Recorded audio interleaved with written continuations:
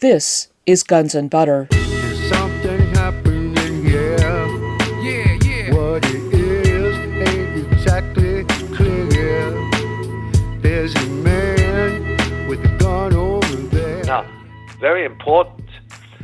You might recall this statement by Bush on I think it was on the 25th of September 2001, where he said, and this was repeated ad nauseum, you are either with us or with the terrorists. Okay? You are either with us or with the terrorists. Now, the fact of the matter is that the U.S. presidency was already with the terrorists. Okay, so that statement is that is a contradictory statement, because the Bush family were friends with the Bin Ladens. Shafiq Bin Laden was with the dad. The CIA had been supporting Al Qaeda since 1979, as documented. I mean, we've got tons of documents. So this is a nonsensical statement. You are either with us or with the terrorists. The fact is that the U.S. government is with the terrorists, and that is the stepping stone towards the so-called global war on terrorism. I'm Bonnie Faulkner. Today on Guns and Butter, Michel Chossudovsky. Today's show, the post-9/11 era. Michel Chossudovsky is an economist and the founder, director, and editor of the Center for Research on Globalization, based in Montreal, Quebec. He is the author of 11 books, including The Globalization of Poverty and the New World Order, War and Globalization, The Truth Behind September 11th, America's War on Terrorism, and The Globalization of War, America's Long War Against Humanity. Today we discuss the broader geopolitical ramifications of the September 11th terrorist attacks, including the attack on Afghanistan, the global war on terror, and the Western military alliance support for the terrorists. Michel Chossudovsky, welcome back. Thank you very much. Delighted to be on the program. The terror attacks of September 11th, 2001 opened up a new era, as you have pointed out. The very next day, September 12th, a declaration of war on Afghanistan was announced, and the U.S. attacked Afghanistan on October 7th, 26 days later. What transpired between the morning of September 11th and October 7th that produced a U.S. war against Afghanistan? How did this unlikely result come about, and with Afghanistan, of all countries? Well, that's the crucial question. At 11 o'clock in the morning, CIA Director George Tenet stated unequivocally that Al-Qaeda was behind the attacks, and this was before the conduct of any kind of investigation. It was 2 hours later. Subsequently, in the evening of 9/11, at the White House, a war cabinet was created, and late at night, a declaration of war was issued against Afghanistan on the grounds that Afghanistan was a state sponsor of these terrorist attacks. There was absolutely no evidence to support these statements, but nonetheless, they were accepted by the media. And the following day, Central European time in Brussels, the North Atlantic Council, which is the governing body of NATO, issued a statement to the effect that the 9/11 attacks were an act of war from abroad, in other words, implying that America had been attacked by a foreign power, which was totally absurd because there were no jet fighters from a foreign power or Afghanistan in the skies of New York that day. And they invoked the the doctrine of collective security under Article 5 of the Washington Treaty, which is the founding document, to the fact that the United States has been attacked by a foreign power, and under the doctrine of collective security, if one member of NATO is attacked by a foreign power, all members of NATO are attacked by a foreign power, and then they invoke self-defense. In other words, we have to defend ourselves, and consequently, we must justify the conduct of a war against Afghanistan. So that is ultimately what happened. That war was not officially declared until later, but the decision was taken invoking Article 5 of the Washington Treaty, collective security, and everybody supported it. All the NGOs, the leftists, and so on, they all supported it. It was an act of retribution to Afghanistan having attacked America, but nobody really reflected on the causality, apart from the fact there were no Afghanis among the alleged hijackers. Most of them were from Saudi Arabia, so they got the country screwed up. You might say, in retrospect. But the absurdity of this process was that, as you mentioned, 26 days later, Afghanistan was attacked, invaded, bombed, and nobody within the mainstream media, namely the military specialists and advisors and so on who understand logistics of war making, would reflect on the fact that you don't prepare a large-scale theater war thousands of miles away in 26 days. It takes months and months and sometimes years to prepare those wars. In fact, you don't prepare anything in 26 days, a conference, a meeting, and so on. So that the whole process was absurd because everything indicated that the war in Afghanistan had been prepared or was in the pipeline prior to 9/11. So that 9/11 was the pretext and the justification for something which was already ongoing. And secondly, nobody begged the question, well, what on earth did Afghanistan have to do with these attacks? And, the official answer was that he was being harbored and protected by Afghanistan. But what the press failed to report is that on two occasions, one in September and one in early October, the Afghan government, which the United States will call the Taliban,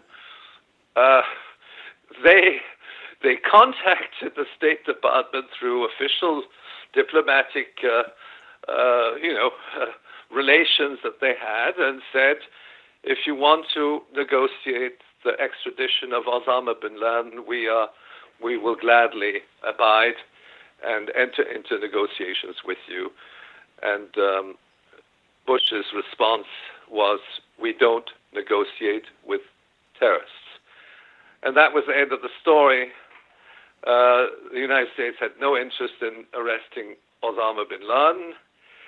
And I should mention another thing, that when George Tenet made a statement at 11 o'clock in the morning on September 11th, nobody within the media and all the intelligence analysts stated something which is so well documented, is that Al-Qaeda was a creation of the CIA going back to the Soviet-Afghan War. Is it relevant? Of course it's relevant. So that was the onslaught of a new era. When was the decision to go after Osama bin Laden made? There was a decision to declare war in Afghanistan I'm not sure whether it was an actual decision to go after Osama bin Laden per se, as an individual. And there's another element which is crucial in the timeline of what happened, and that is that on September the 10th, Osama bin Laden was admitted to a Pakistani military hospital in Rawalpindi, which is a military city. That is one day before 9/11. Now he was given dialysis. Now I mention this because it was corroborated by Dan Rather, CBS News, reporting from Rawalpindi. So that there was a CBS report that confirmed that on the day before 9/11, and perhaps most probably even on 9/11 itself, we don't know when he was released from the hospital, Osama bin Laden was in Pakistan and in a military city which is swarming with U.S. military advisors. You don't enter that hospital unnoticed. They knew where he was. Rumsfeld made the statement, I think, the following day, we don't know where he is. It's like looking for a needle in a stack of hay. They knew where he was. And then the question we might ask ourselves, again, all this borders on ridicule. If Osama bin Laden was in a hospital getting dialysis with his kidney problem, how on earth was he coordinating those attacks, those very sophisticated attacks on the buildings in New York City on, what, from his laptop? Was he in contact with the hijackers and so on and so forth? But it raises an issue. What was the role of bin Laden? And if that report of Dan Rather is correct, bin Laden has had very little to do with actual, conduct of this operation, although he was tagged as the mastermind. Now, there's another element which most people don't recall because it wasn't really reported by the media, is that on the 10th of September,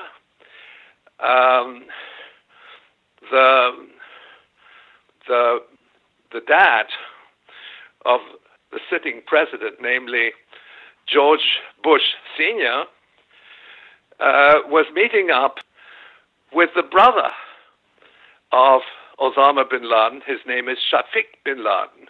Now, Shafiq bin Laden and George Herbert Walker Bush, former president of the United States, meet up at the Ritz-Carlton Hotel in New York. It's a business meeting, and they meet on the very same day as these attacks. And then, anybody who understands police investigations is that if, let's say, the brother of the terror mastermind happens to be there, the first thing you do is you arrest Shafiq, right? Osama is the alleged suspect. One would assume that the brother of the suspect in an event like that would be at least remanded in custody by NYPD, but it didn't happen. And one would also suspect that the dad of the sitting president at least would be interrogated. Would say, what on earth were you doing with the brother of Mastermind Osama? Okay? So in other words, double standards with regard to police investigation. You don't look into these things. Was there conflict of interest? Was it an accident? Was it, But again, it looks very fishy that the sitting president's dad was meeting up with the brother of terror mastermind Osama bin Laden. Right, and those meetings occurred on both the 10th and the 11th, isn't that right, of September? That's correct. I'm speaking with economist and director of the Center for Research on Globalization, Michel Chossudovsky. Today's show, the post-9/11 era. I'm Bonnie Faulkner. This is Guns and Butter. Also, leading up to 9/11, the days before 9/11, in fact, 2 days before 9/11, on September 9th, Ahmad Shah Massoud, leader of the Northern Alliance in Afghanistan, was assassinated by a couple of guys masquerading as journalists. Now, Massoud, the leader of the Northern Alliance, he was opposed to the Taliban, wasn't he? Well, I think this event is certainly related. It's related in some way to 9/11, but it raises some very complex relationships, because I think that the Northern Alliance was supported by Iran and Russia and so on. So there was some geopolitics, but I'd have to go into that more carefully. But it was something which was trivialized by the media, and there were a whole series of events which were trivialized. And then again, when we got the 9/11 Commission report, which was chaired by the former governor of New Jersey, Thomas Kean, well, there were things in that report. Of course, that's where the debate started on the truth and lies of 9/11. I read through that report when it came out. It was a couple of years later. And what struck me is that the whole narrative of these 9/11 hijackers was based on cell phone conversations emanating from the planes. And they were very spontaneous conversations, but anybody who has travels by plane knows, and that's even true today, that you can't use your phone above 8,000 feet. The technology wasn't available in 2001, and even if it had been available, you would have had to put in your credit card details and everything and so on to get a connection while the terrorists were going back and forth in the aisle. But I checked very carefully, and there have been various studies on that. It just doesn't make sense. They have recordings of conversations taking place at 31,000 feet. Hello, Mom. And yes, something's happening on the plane, but the evidence largely suggests that these conversations could not have taken place given the technology prevailing in 2001. And even the telecom industry has confirmed that. And so the whole official narrative is very tenuous, and the lies can be easily spotted and confronted, and then of course this whole debate that came several years later with regard to the buildings and how they collapsed in a few seconds, and then the issue of controlled demolition was raised. And I think that ultimately the whole debate on controlled demolition is unequivocal. It cannot be refuted. But nonetheless, the lies prevail. And of course, one of the big lies was the fact that Building 7, which nobody had heard of until much later, collapsed in the afternoon of 9/11.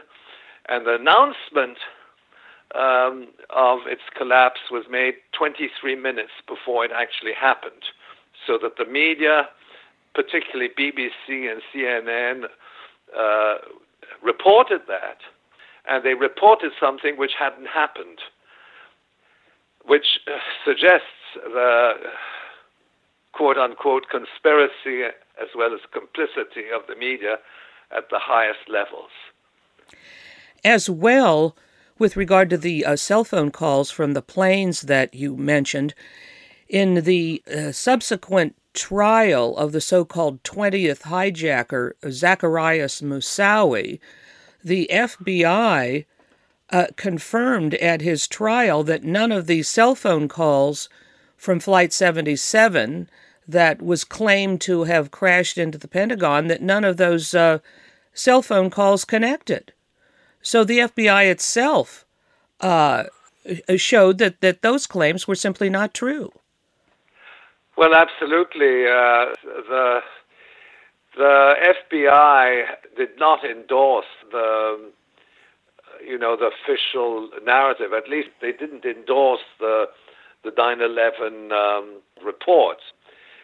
And some of their headings with regard to Osama bin Laden didn't even mention the September 11 attacks. There was absolutely no evidence that, in fact, bin Laden was behind this. Okay? Even from the evidence that we've got, the fact that he was in a hospital, the fact that he's a Saudi, he's an intelligence asset of the CIA. Now, very important, you might recall this statement by Bush on I think it was on the 25th of September 2001, where he said, and this was repeated ad nauseum, you are either with us or with the terrorists. Okay? You are either with us or with the terrorists. Now, the fact of the matter is that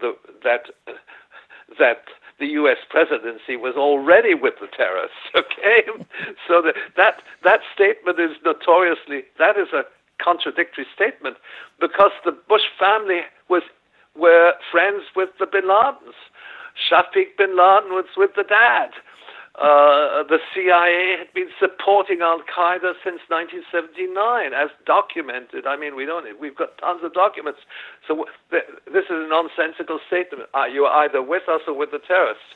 The fact is that the U.S. government is with the terrorists, and that is the stepping stone towards the so-called global war on terrorism.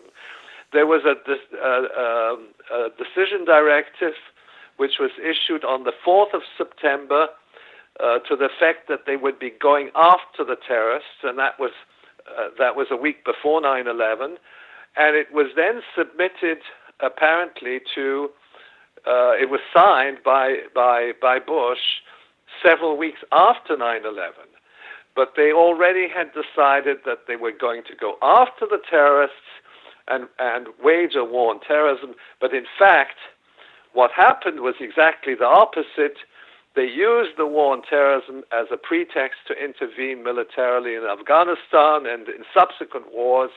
And at the same time, they supported the recruitment of Al-Qaeda mercenaries in different parts of the world, and not only in the Middle East, but also in sub-Saharan Africa and in Southeast Asia. And then these extensive jihadist organizations, which were then involved in Libya as well as in Syria and so on, they were supported by Western intelligence. So that on the one hand, you wage a war on terrorism, and then on the other, you covertly support these terror organizations, which become your foot soldiers. And that is amply documented.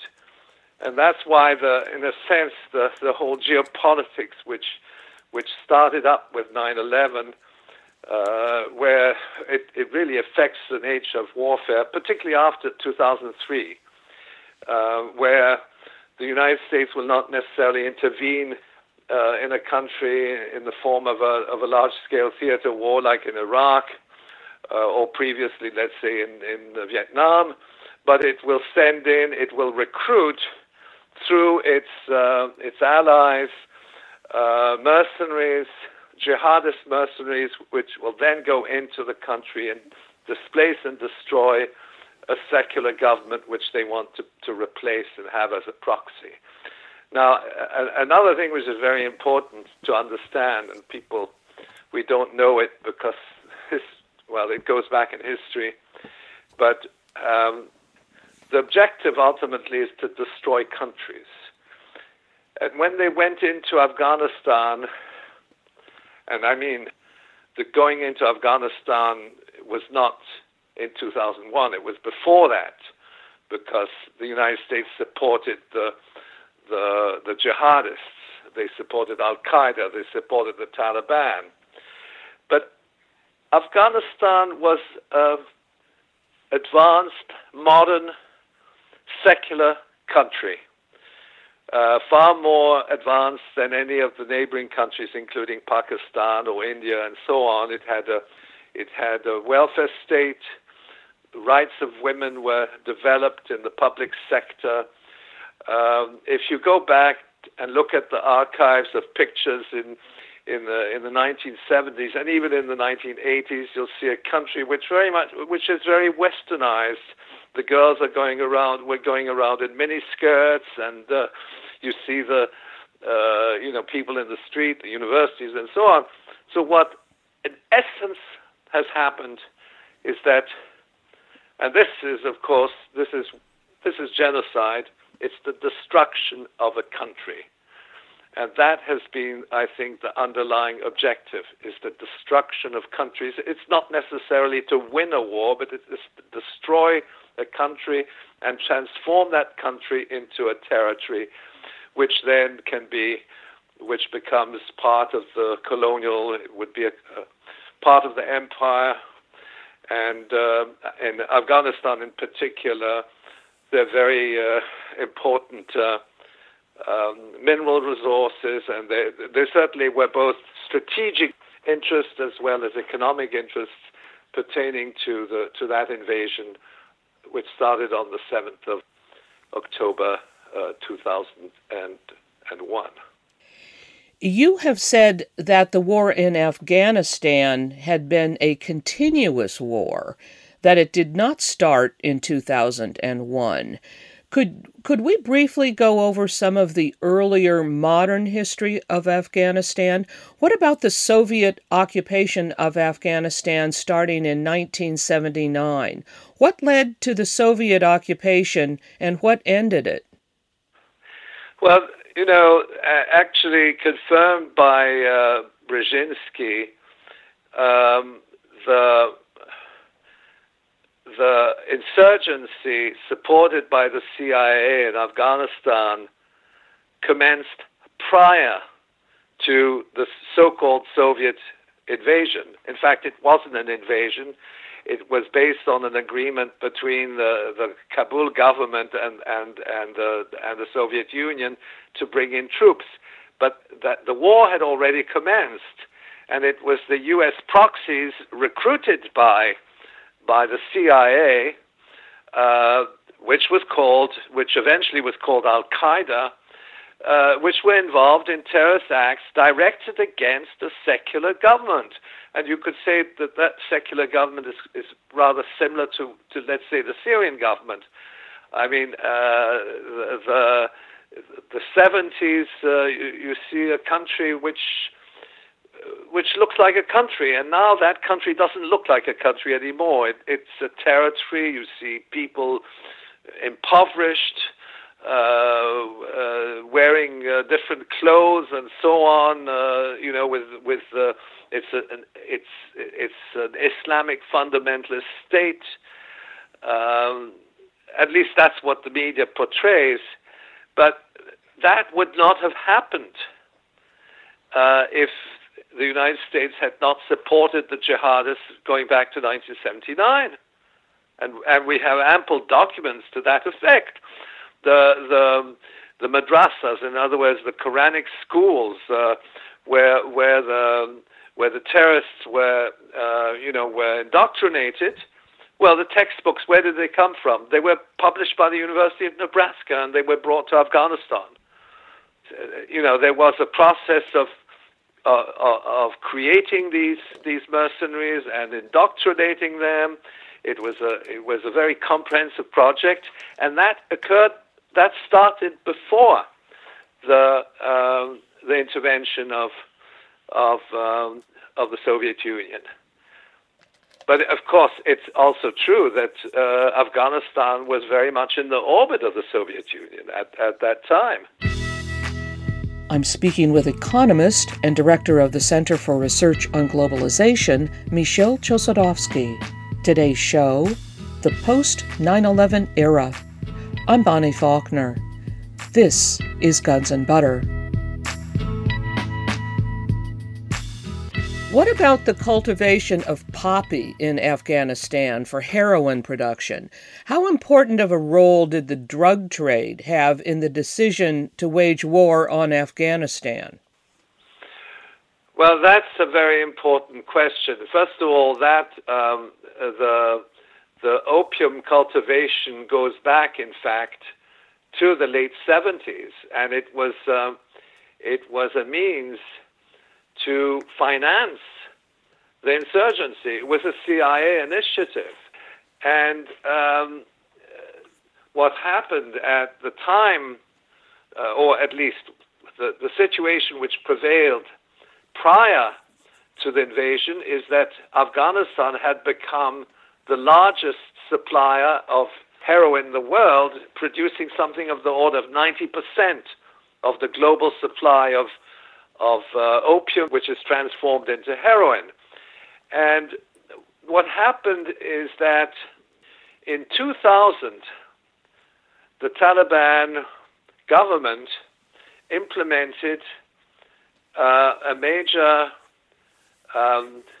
drug eradication program, which was based on crop substitution. In other words, the poppy cultivation was replaced, and eventually the production collapsed. And in fact, it collapsed to an exceedingly low level that they had, in a matter of a year and a half, they had brought down opium cultivation to something of the order of 180 tons.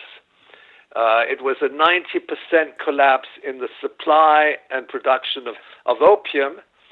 And immediately following the invasion in October, the production of opium from the poppy fields regained its historical levels. And in fact, today, it's something of the order, certainly more than 20 times, is what it was in 2001. It depends on the base year. But bear in mind that this has economic and geopolitical implications, because heroin is a very valuable commodity in the retail markets across the world, and it's a multi-billion dollar industry. But that money accrues to the drug traders and retail traders internationally. It doesn't necessarily accrue to Afghanistan. But I've looked into it. We're talking about hundreds of billions of dollars of revenue resulting from the opium trade. And certainly what happened is that the invasion supported that trade. Ironically, in 2001, the opium eradication program implemented by the Afghan government and supported by the United Nations was the object of praise and acknowledgement at the United Nations General Assembly, and that was right at the time when the war had started. And I think another important factor is that this increase in opium production in Afghanistan coincides also with the opioid crisis in the United States. In other words, the dramatic increase in the number of heroin users in the United States. And there we have data on that. There were 189,000 heroin users in the U.S. in 2001, and a few years later, in 2012, 2013, that had gone up to 3.8 million, okay? And that would not have been possible without this surge in opium production which occurred in the wake of the invasion. Do you have any sense of who exactly it is that's making all the money on the drug trade at a higher level? Well, that's a very difficult question because there are so many, there are intermediaries, there are powerful drug cartels, there's money laundering. But there's no doubt that this is something which is supported by very powerful financial interests, and we have to note that ultimately this money enters into the Western banking system, into the offshore accounts and so on. It may have been laundered several times before it actually is deposited. Well, no, it's deposited at each stage of the laundering process, but I can't really answer that question, but that's unspoken truth. It's something which benefits organized crime. It's something which also benefits financial institutions, and we know for a fact that the drug trade is also protected by very powerful politicians. Now, that trade is still there in Afghanistan, and I think there are vested interests which are committed to maintaining that trade. It's a very, very important trade. It, in a sense, it's even more important than the oil. Oil comes first, but after oil, it's weapons, and then it's drugs. And Afghanistan is the largest producer of heroin in the world. In fact, it's almost the only producer of heroin in the world for heroin production, and that yields tremendous amount of money to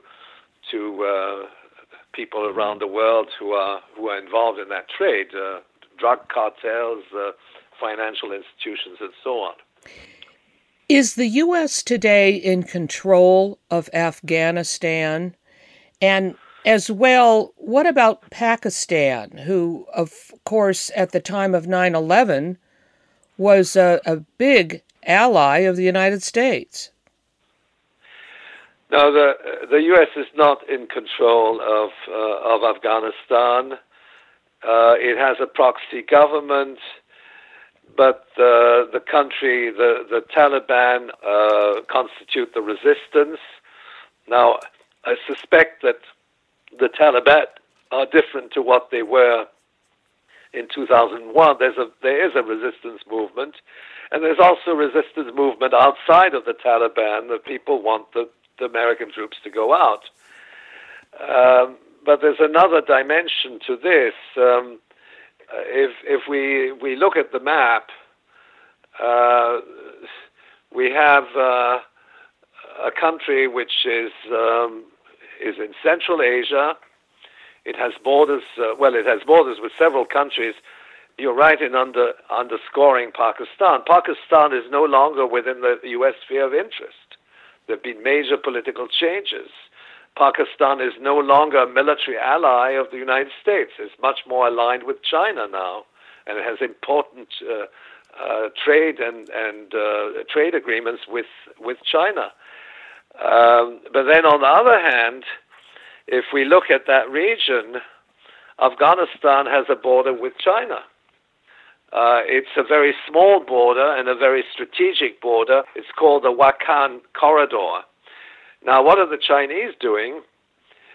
They're building a road which is going to link Afghanistan to Western China, essentially the Xinjiang Uyghur Autonomous Region.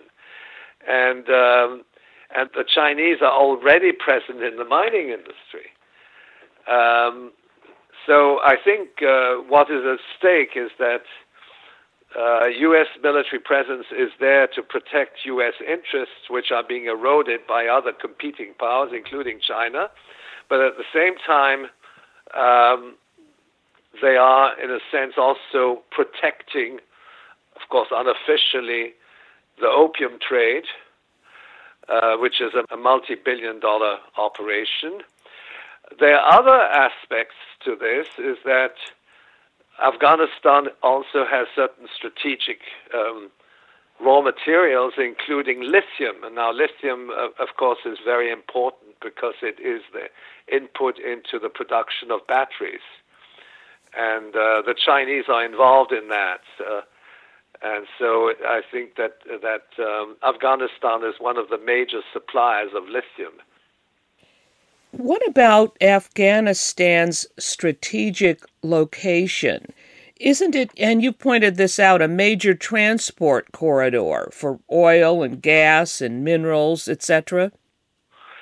Well, it certainly is, because it has borders with Pakistan, Iran, Turkmenistan. Then it has also a border with China, not a big one, and it was also considered by the oil companies as a major transit route, taking oil from the Caspian Sea basin down to the Arabian Sea.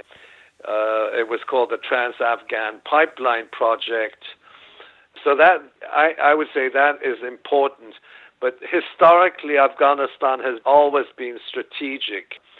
In the 19th century, it was the divide between the Tsarist Russia on the one hand and the British Empire on the other. In fact, they even had a border at one point. And again, if you look at the map, you'll see that it really is at the crossroads of major economic powers.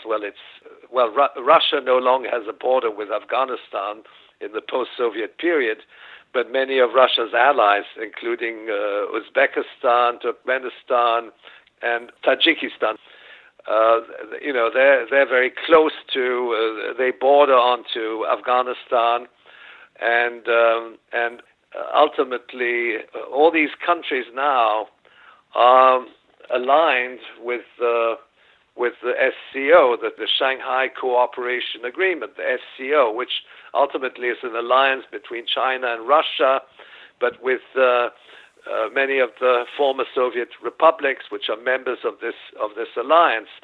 And then Afghanistan, I think, is not an observer. It has a partnership agreement already with the SCO, and in all likelihood, Afghanistan will play a crucial role within this new geopolitical sphere of influence, which is really Eurasia, extending from eastern Russia and China right through to the Mediterranean. So I think that is really what is at stake. I'm speaking with economist and director of the Center for Research on Globalization, Michel Chossudovsky. Today's show, the post-9/11 era. I'm Bonnie Faulkner. This is Guns and Butter.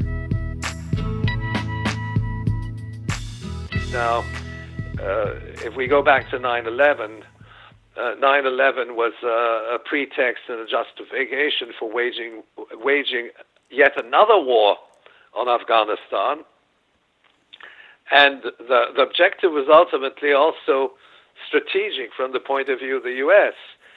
But I think it has been an utter failure from the point of view even of gaining control over strategic raw materials, instating itself economically, and now the military presence there in Afghanistan, the U.S. military presence is not sufficient or insignificant with a view to maintaining a sort of a foothold.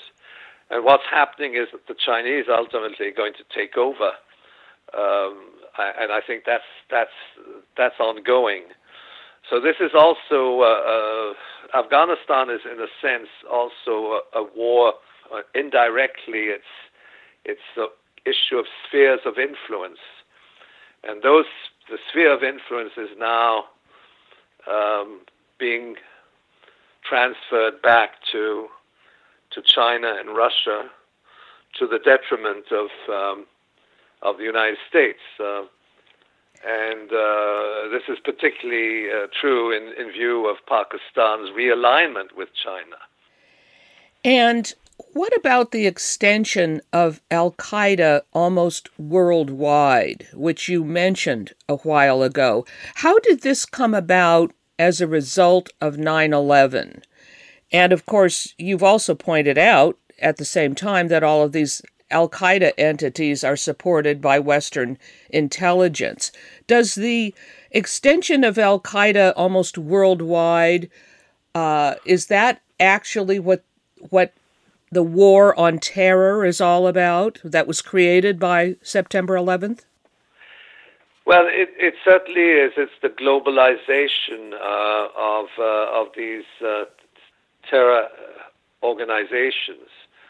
But maybe let me go back to the history. In fact, it even started before the 1979 Soviet-Afghan War, but that was certainly a starting point from the point of view of the creation of Al-Qaeda. Al-Qaeda in Arabic means the base. And in fact, according to one author, specialist, military analyst, French military analyst, it was the computer database of the CIA. Now, I have no means of verifying this assertion, but it was the base, and it was ultimately the process of recruiting mercenaries. And it was done by the CIA with the support of Saudi Arabia and Pakistan, essentially. Now, and then prior to 9/11, you also had the recruitment of mercenaries which were sent to Bosnia in the 90s. There are the wars in Chechnya, we recall, which was in the Russian Federation, and then in the immediate wake of 9/11, we see the extension of these mercenaries, Al-Qaeda affiliated mercenaries, to a whole series of countries. The wars in Libya, also the war in Syria. Again, it was the influx of mujahideen, which were recruited. In fact, they were recruited by NATO through various channels, with allies in the Middle East participating in that process, or participating in the recruitment. It was Turkey and NATO which were involved in recruiting Al-Qaeda for the war in Syria. Then you had also the Libya Islamic Fighting Group, which is an affiliate of Al-Qaeda, which was well, it was already there, but it was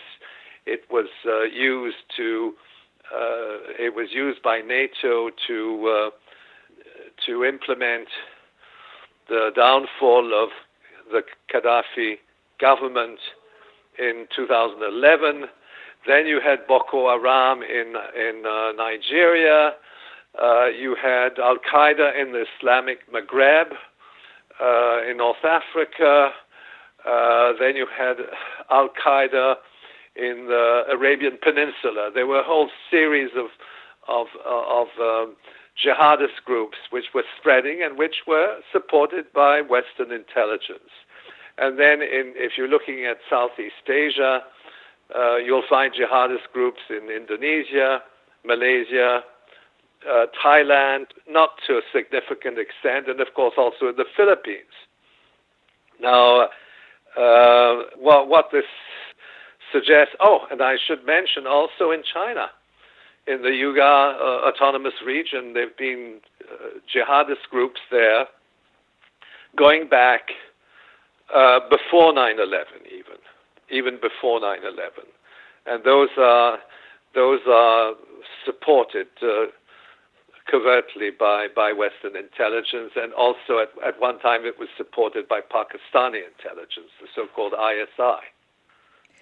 Michel, I just remembered that a long time ago you once mentioned to me that Islamic fundamentalism was a product of Western intelligence. Could you elaborate on that? Well, it was certainly a strategy of U.S. intelligence to recruit so-called jihadists, and that the process of indoctrination was actually under the auspices of U.S. intelligence. That started in Afghanistan, okay? But it's not it wasn't limited to Afghanistan, but it started in Afghanistan, which was a secular country, and interestingly, in the course of a decade, the whole educational system in Afghanistan was replaced by the madrasas, the Quranic schools. They closed down the public schools, and in other words, the model of what U.S. foreign policy has sought, particularly in the Middle East, is to install Islamic states, okay, and to displace and destroy secular governments and secular movements. And it's not limited, of course, to Afghanistan. You look at the situation in Syria. That was the objective. And actually, we have official documents of the Defense Intelligence Agency of the United States, which actually confirms it. It said, yes, we favor regime change in Syria and its replacement by an Islamic government with which we can transact in a more friendly way. They never denied that. And the whole, when you destroy a country, you destroy its secular institutions and you replace it by something else. If you look at the Gulf states, well, what are they? They're proxy states. They're allies of the United States. And what kind of government do they have? They're Islamic governments, most of them. Saudi Arabia, Kuwait, to a lesser extent, and so on, the Emirates. These are Islamic governments, and they serve the interests of the United States as opposed to secular governments with some kind of working democracy. That is something you don't want.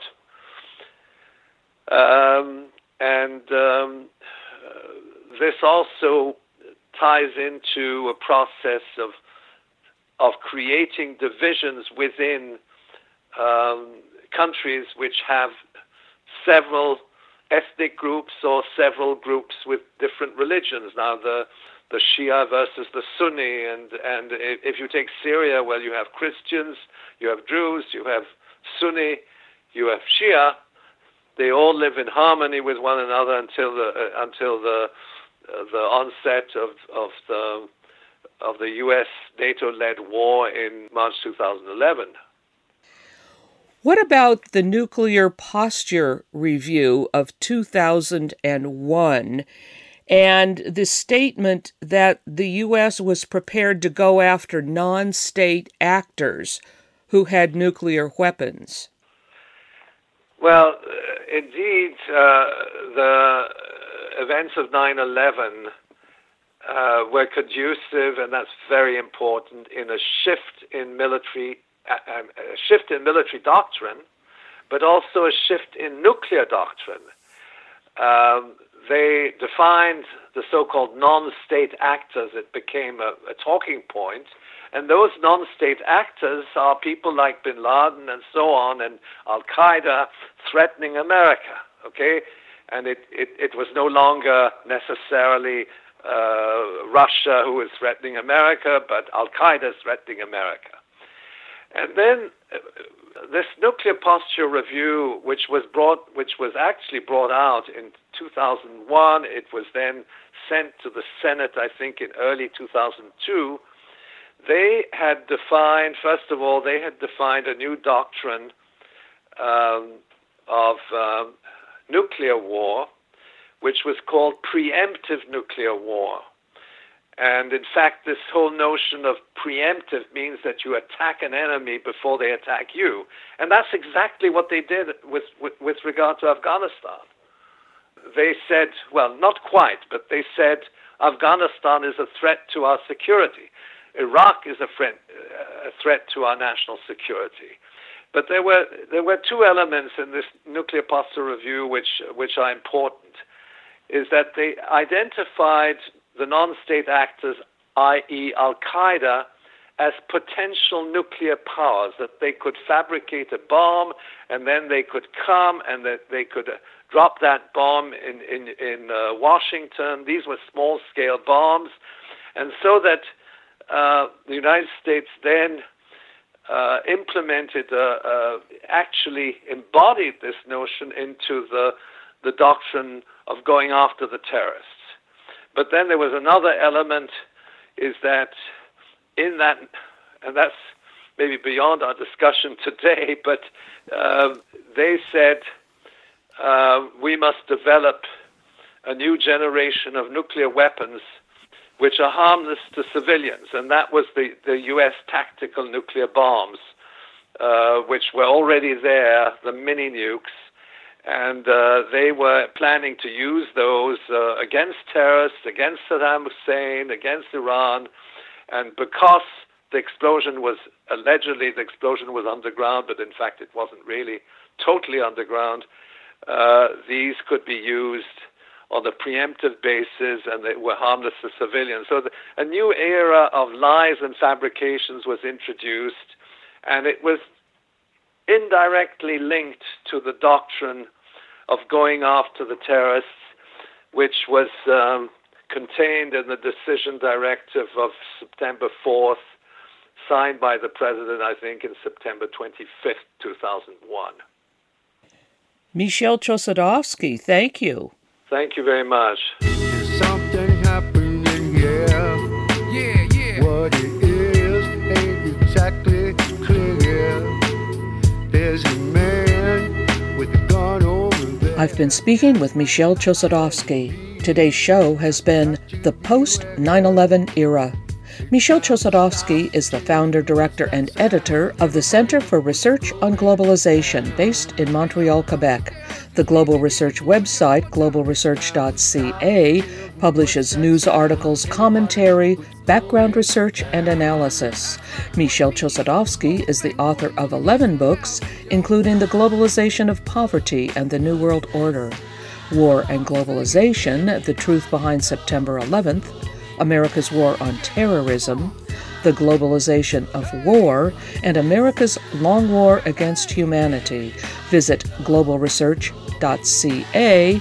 That's globalresearch.ca.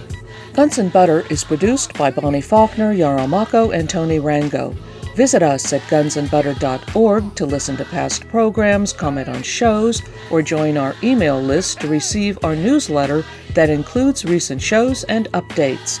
Email us at faulkner@gunsandbutter.org. Follow us on Twitter at GNB Radio. Hey yo, these are some serious times that we living in, G. And a new world order is about to begin. You know what I'm saying? Now the question is, are you ready for the real revolution, which is the evolution of the mind? If you seek, then you shall find that we all come from the divine. You dig what I'm saying? Now if you take heed to the words of wisdom that are written on the walls of life, then universally we will stand, and divided we will fall, because love conquers all. You understand what I'm saying? This is a call for all you sleeping souls. Wake up and take control of your own cipher, and be on the lookout for the spirit sniper trying to steal your life. You know what I'm saying? Look within inside yourself for peace. Give thanks, live life, and release. You dig?